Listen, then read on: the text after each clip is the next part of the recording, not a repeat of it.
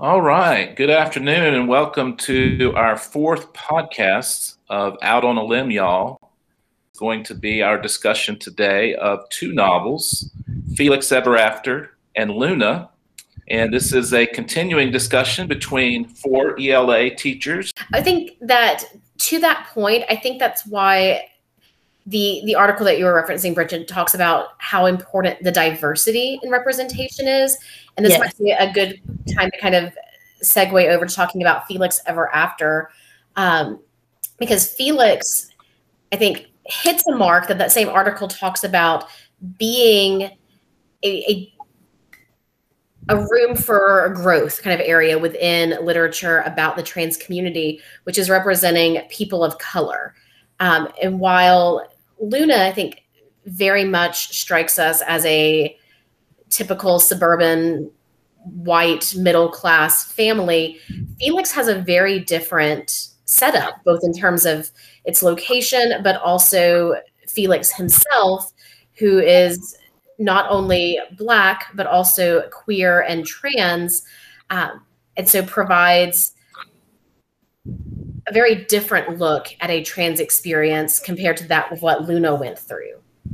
So I guess to start us off, Luna is actually about a young trans woman who, for part of the novel, is known as Liam, and for another part is Luna, and they kind of pass back and forth.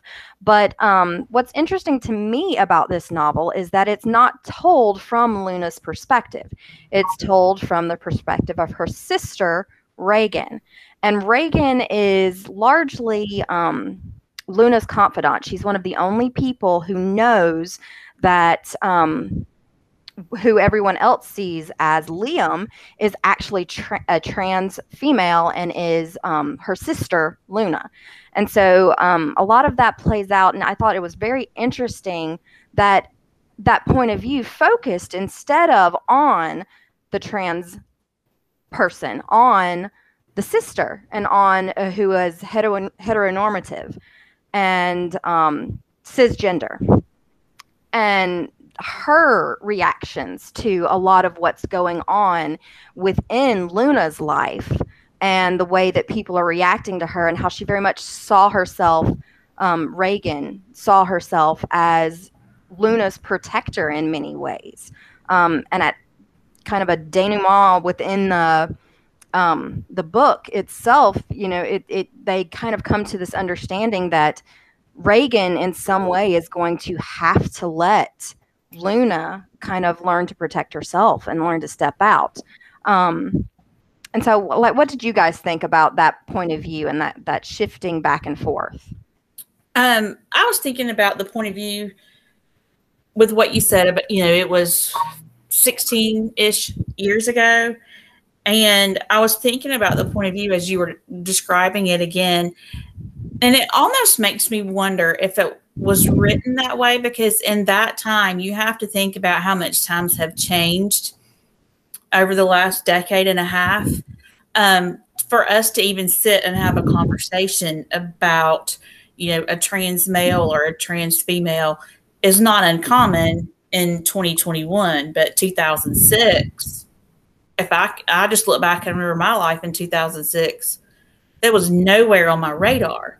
So I'm wondering, as the author was writing, I feel like we probably knew more of what our reactions would be rather than knowing as much of it from the Luna's perspective. Because back then, I say back then, it wasn't that long ago, but at that point in time, you did not see as many people being as vocal about being trans male or trans female. At that time, you still had a lot of people who felt like they had to hide that about themselves, just like Luna does in the book. But we all, I say we all, but most people knew what their reaction would be. We kind of knew as an outsider of that trans community how we would react. Mm-hmm. But not many people knew how the trans individual would be dealing with such a hard process, especially as a teenager. Yeah, I think that's exactly right. If you look at the discussion questions that the author gives us at the end of the book, number 6 says, why do you think this story is told from the point of view of Reagan? And then on top of that, she asks, how would you feel if your sister or brother was transgender?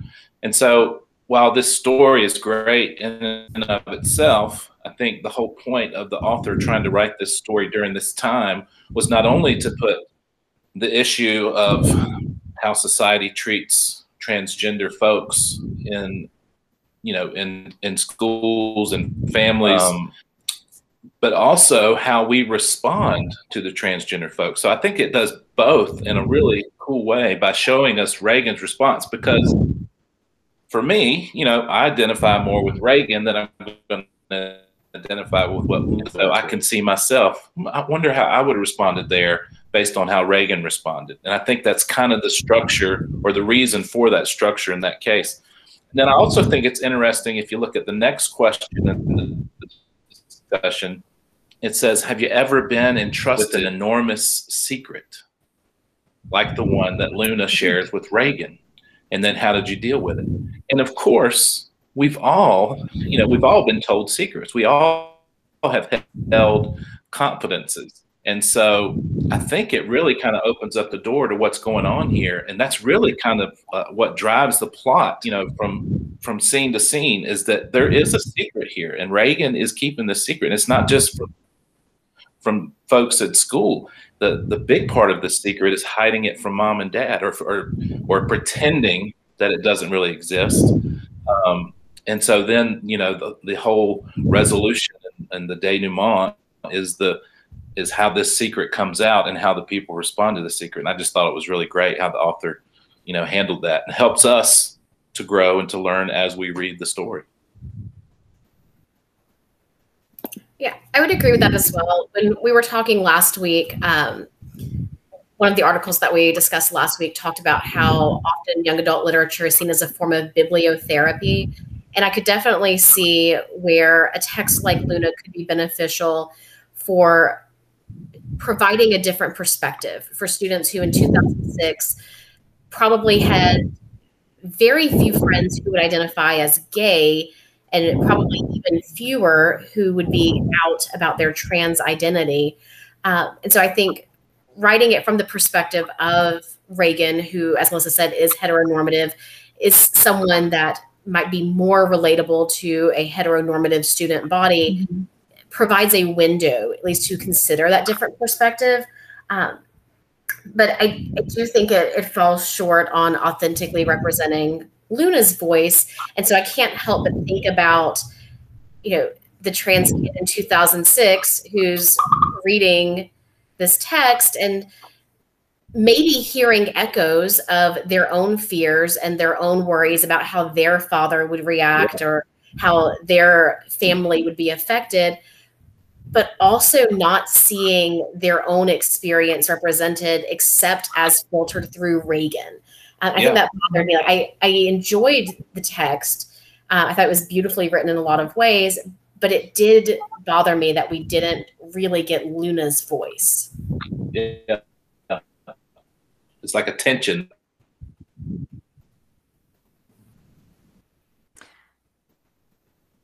Yeah, I think that's interesting too, Lindsay. It's almost as if the text itself kind of not marginalizes, because of course the name of the text is Luna. So it doesn't necessarily marginalize Luna's perspective, but it almost continues to privilege the heteronormative cisgender perspective. And when we get into the reasons why we want to teach texts like these, transsexual texts, the reasons behind that are for representation. And so when you have a book that is about a trans person, but is only focused on more concretely, we get the internal struggles of Reagan, which we don't get when there's a plethora of issues and struggles that these trans youth are going through, we don't get that representation. Are we doing a disservice to the small portion of the population, or are we making it more accessible for those of us to come to an understanding of that smaller portion of the population? And I think the question is, like, when we toggle back and forth between those, is it more important to represent the trans perspective and in a trans narrative, or to make it accessible to those of us so that we learn? And I think a lot of times we kind of get caught up into, well, these are the people who are going to get the most benefit out of this text.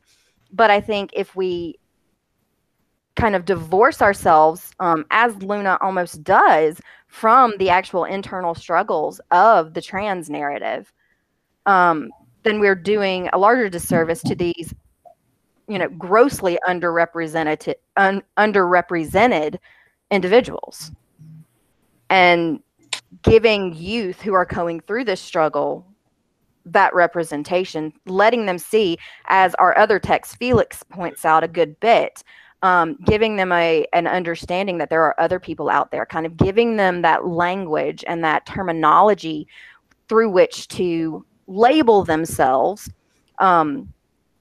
gives them kind of a sense of belonging, which I think is kind of largely absent in many ways from Luna. Yeah, I think both of y'all are hitting the nail on the head. I think if we go back to 2006 and we're sitting in a room talking about this book, I think we would be talking about how progressive it is. We're excited to share some of our thoughts with you. My name, again, is Damon. And I'm Lindsay. And as Damon said, our text for this week's episode are Luna by Julianne Peters and Felix Ever After by Kaysen Callender. These two texts are interesting as kind of bookends for a development of a specific subset of YA Lit, where we're looking at representations of trans people in their teenage years through literature. Luna was published in 2006. Felix Ever After is 2020. And so we'll be looking at how that representation differs in both of these texts. And in 2020, we look back, there was still so much room to grow at that point. And it made me think of Felix and Ezra. And I think it's Ezra is the one that tells Felix this, and it comes up a couple times in the novel. When you mess up or when you make a mistake, you learn and you grow from it. And I think what you're seeing over here in the development of the literature over the last 15 years is, I don't want to call Luna a mistake by any stretch of imagination. I think it's an incredibly, really well done book. But now we have room, and we have a market. We have people that are able to accept, and we can push. We can grow. We've learned from Luna, and now we can grow even more with Felix. Does that make sense? Mm-hmm. Yes. Well, I wanted to mention something too, and piggybacking off of that, going into the Boyd and Baird article on page 17. They said, we also suggest, as an extension of our activity, bringing in informational texts on current events to read in conjunction with the narratives. This might help students further identify incongruities in societal understanding, stereotypes, and policies.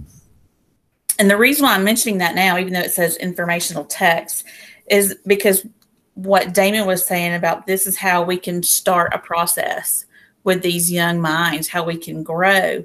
And they're able to take what they've read and not just debate feelings in class like you saw in the discussions in this article, but also they're able to take that and go out into the world with that. So even though they've had a front row experience to Felix's story or Luna's story, even though that's fiction, that story does happen in the world, and it gives them a little bit more of an awareness. And not only that, but I also feel like when you have a student in your class, whether it's a student in Lindsay's, high school class or my 6th grade class who is feeling all of these feelings of, they're not in the right body. They don't feel like they are who society thinks they should be. When they see these characters and these representations, especially if they're accurate representations, a lot of times these kids will be more apt to discuss that because they're not discussing themselves. They're discussing this said character in a text. And it allows them to actually, I would say, explore what they're feeling a little bit more because they can dig into it with the characters rather than completely opening themselves up for critique at that point. If that makes sense, if you are following me at all. Yeah, it always struck me. It's said within the book, but it's also on the back cover of Felix Ever After, where it says that Felix very much felt like he's one marginalization too many. And you see that kind of playing out in the novel where even within his group of friends, which we could kind of think of him in terms of, in many ways, he's privileged as a trans individual because he is surrounded by a group of friends that are all in some way part of the LGBTQ plus community.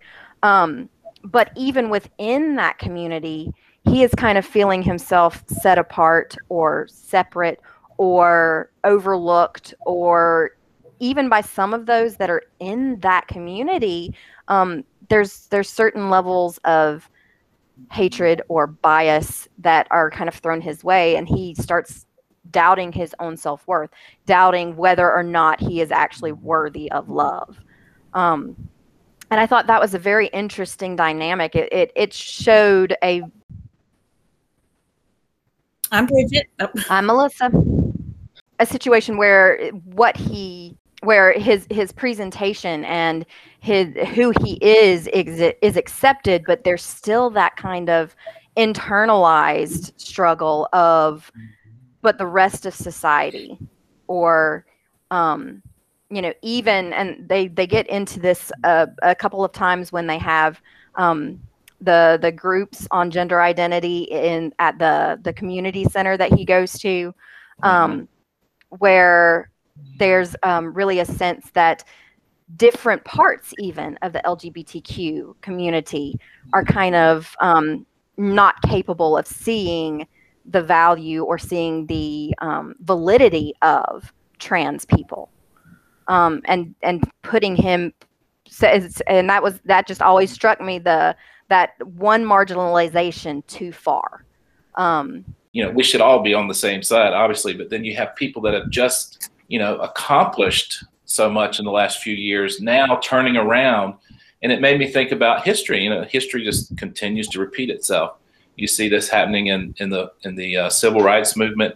You see it happen in the immigrant movement. One of the strangest things for me to see as a teacher, I used to teach social studies, was how the Italians, just 10 years later, treating the Irish like they're, the bottom of their shoe. And this is just, I don't know, I guess it's just part of human nature is what we do. But this is really well reflected in this story. And I just thought it was heartbreaking to see. Now we have this trans hate, not coming from the quote unquote straight world, but coming from the LGBTQ world as well. I think the fact that Felix does go on this continued journey to find the right way that he feels he should identify himself and finds this term demi boy. I think the internal thought journey that we see him go on through the text is so important, because I feel like it reflects some of the internalized transphobic and homophobic messaging that I know a lot of my friends and people I know who are part of the LGBTQ community have experienced, with being told, oh, it's just a phase, it's just trendy these days to be non-binary. And I think those messages are so harmful. And we see when Felix is questioning it and is afraid to acknowledge that maybe he's not so sure he's 100% a boy. One, it shows us that those messages are so infectious and insidious. But two, I think it's positive that, or I think it's important that there's a positive resolution, that Felix emerges feeling more confident than ever in his identity by the end of the text, and that it affirms the fallacies of those messages that he's been receiving, and gives him a sense of surety, or at least more confidence in who he is, and that those messages are not. And, Boyd and Berrider kind of get to that. And the article was written in 2017. So just a few years even before Felix. But again, we kind of get to this evolution, I think, as Damon said at one point, of these texts from something like Luna to a place where Boyd and Berrider are saying we need representation of people of color in the trans narrative.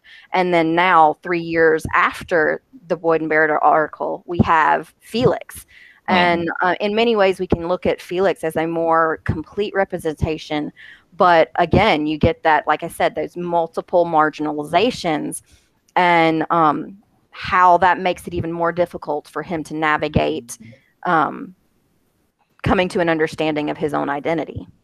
Yeah, I think Felix is such an important example of intersectionality when we're talking about privilege. Because I fully agree that, as looking at the very supportive friend network and supportive school that he is in, that is a privilege that a lot of the trans people I know have not had. But at one point in the text, he talks about how as a Black trans person, his life expectancy is his early 30s. And so even though he's in this supportive network, he still has that awareness of what the rest of the world means for his acceptance. And they do talk about how some of the other characters, specifically those who are male, white, cis, and gay, are really just like, one step away almost from like full privilege. Like I don't want to say that their only marginalization is that they're gay, but they're able to wield more power in society than Felix himself can. So I think that Felix is a really valuable text for talking about those issues of privilege and intersectionality, and how those different facets of identity work to create power and privilege. If you look at the end of the article, or at the bottom of the page where Bridget was just reading, it says that the field as a whole is in desperate need. I think that's what you were talking about, Melissa, and how this is kind of filled in this gap that was there 4 years ago. And I'm sure there's other books that we haven't talked about. But if you keep going down, it says more books are needed in which transgender characters identify as such, but do not uphold the gender binary. I think we checked that box too. And then the last thing is, finally, we hope to see more texts in which being transgender is not the sole focus of the book, but in which a person is transgender, yet the plot revolves around other events. And I think that might be the next step that we see happening. I did want to make one comment, though, that struck me about the difference between this book, or the thing that maybe the author is trying to accomplish in this book, or one of the things that's trying to be accomplished, is now you see this this bigotry, and you see it with oh my gosh, what's the boy's name that Ezra is liking? Austin? The boy that Austin. hangs the Austin, yeah. Both Austin and actually Marisol both demonstrate this tension within the queer community and expose some of the jealousies or the hatreds or the bigotry from Austin and Marisol. Is one of the points that the author is making. And in this progress. It's not something that's dealt with in Luna, but it's something that's dealt with, I think, very well in Felix, is this idea that the marginalized community that has made progress is now going to turn against the folks that are still fighting for scraps at the table, so to speak. Yeah, I think that's interesting. Also, in terms of, again, another one of the scenes at the community center in the group that Felix is going to, there's a sense of almost an ageism as well, where the older generations in the LGBTQ community are kind of looking at, not looking down on, but are wanting newer generations to kind of realize their privilege that they kind of got on the backs of these older generations, and how they fought to at least get some semblance of or some sense of representation and autonomy as a community. That a lot of the things that the younger generations are kind of fighting about or fighting with internally, is they can only do those because the fight had already been started years and years and years ago.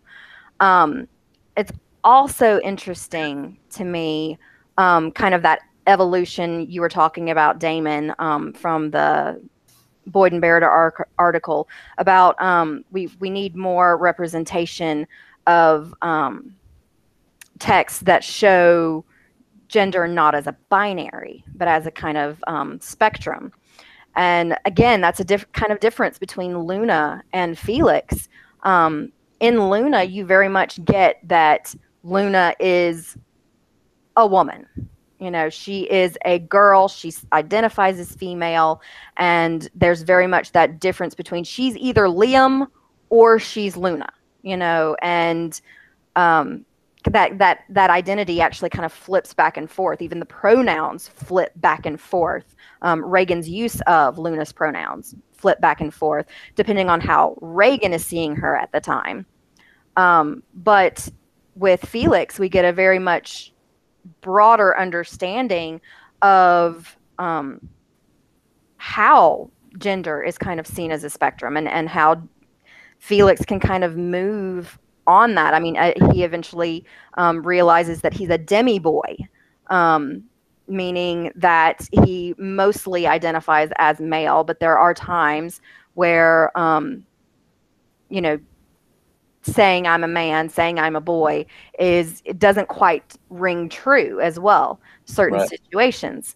And so you very much get, again, that kind of shift, that evolution of not only how we talk about these subjects, but also how we have kind of internalized and started thinking about these things. Yeah, you get at that word surety was very interesting to me, just because reflective of him. Felix, very much like you were saying, does go on this journey and kind of is trying to discover exactly where he fits in. There's a lot of discussion within the book about the importance of, or should we even be labeling these things. And many of the characters kind of say that, no, the label is something that I need. It's something that helps me understand and helps me know kind of where I fit in, and lets me know that there are other people who think like me, who feel like me, and who have had these same questions. And in that realm, on page 288, Felix says something very interesting. It's about him possibly entering to have his artwork displayed in the gallery. And it's the same gallery where Austin had put up pictures of him before he began transitioning. So very much an identity and a name. Also, I really like that they never actually really say what his dead name was, because that's not the point for this novel. Yeah. Well, and I kept thinking, well, I've missed it. I've missed it. A few times. I thought, wait a minute, did I miss it?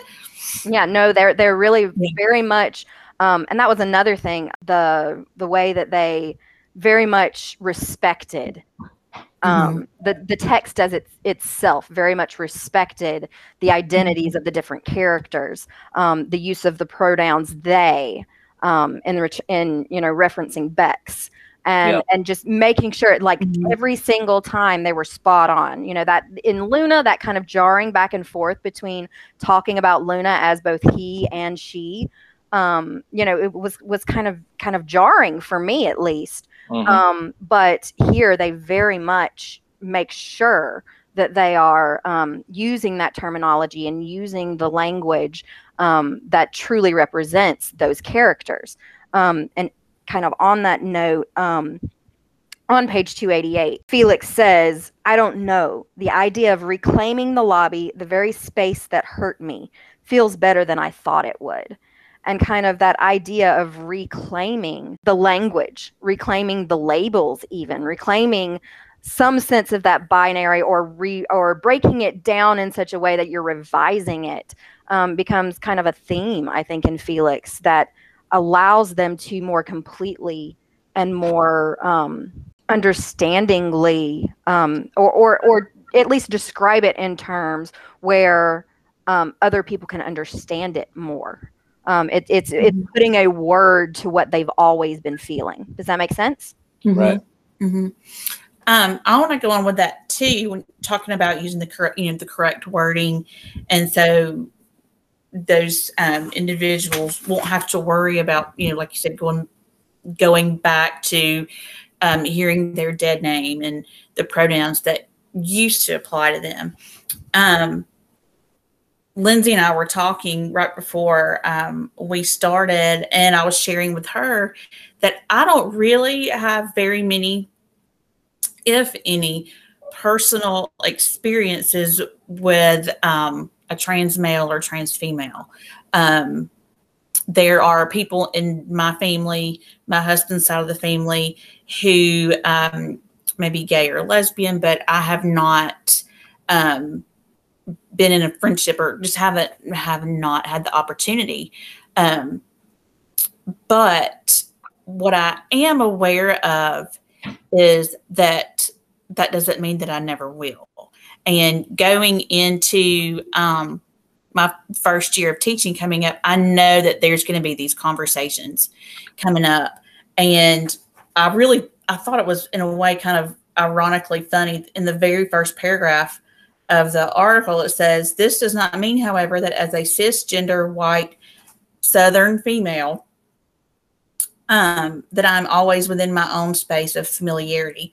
Thomas Crisp and Suzanne Kesnick note that we can learn just as much from our students as they can from us, that students equally help us identify our limitations as critical, multicultural readers and teachers."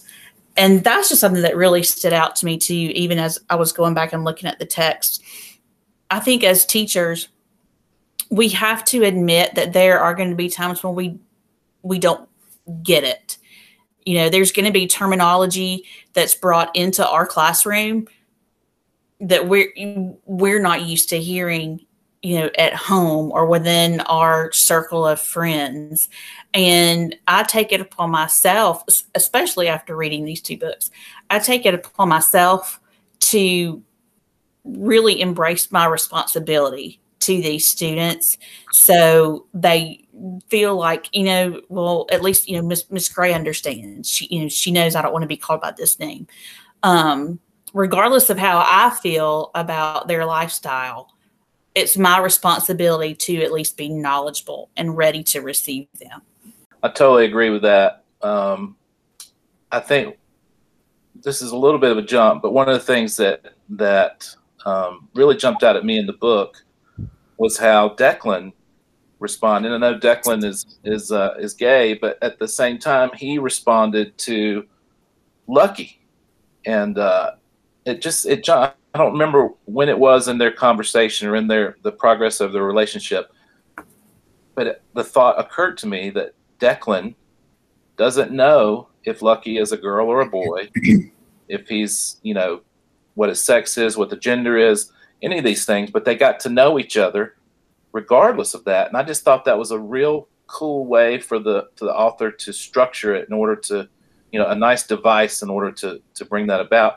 I wondered if anybody else had thought about that. Lindsay? Yeah, I think that I picked up on that as well. I think that speaks to kind of what Melissa was talking about with the groups that Felix was going and talking to. The one member of the group who talked about in a perfect world, there wouldn't be gender. And I think Declan not knowing who Lucky was other than Lucky's personality speaks to that idea. And also Felix himself. Like Felix had previously dated Marisol, who identifies and presents as female, but winds up with Ezra and has a brief. I think all of those things are important, again, for our students who can see themselves in these characters to see that representation. But I think it's also important for students who don't identify as part of that community to recognize the humanity and the shared experiences. I think Declan and Felix both talk about just wanting to fall in love. And it's something that everyone can relate to, interaction with Declan. And so I do think those are important messages. I think that is so awesome, the way you put that at the end there. I love that. So that's going to be a great place for us to stop. Guys, it's been great fun doing this podcast with you. I kind of hate to see it end. Maybe we'll keep doing these as we go along and as we continue as teachers. That would be fun, wouldn't it? We'll just start our own show. That's right. That's right. Well, until then, I'm Damon. Melissa. I'm Bridget. And I'm Lindsay. See y'all next time. For our readers, for our young readers.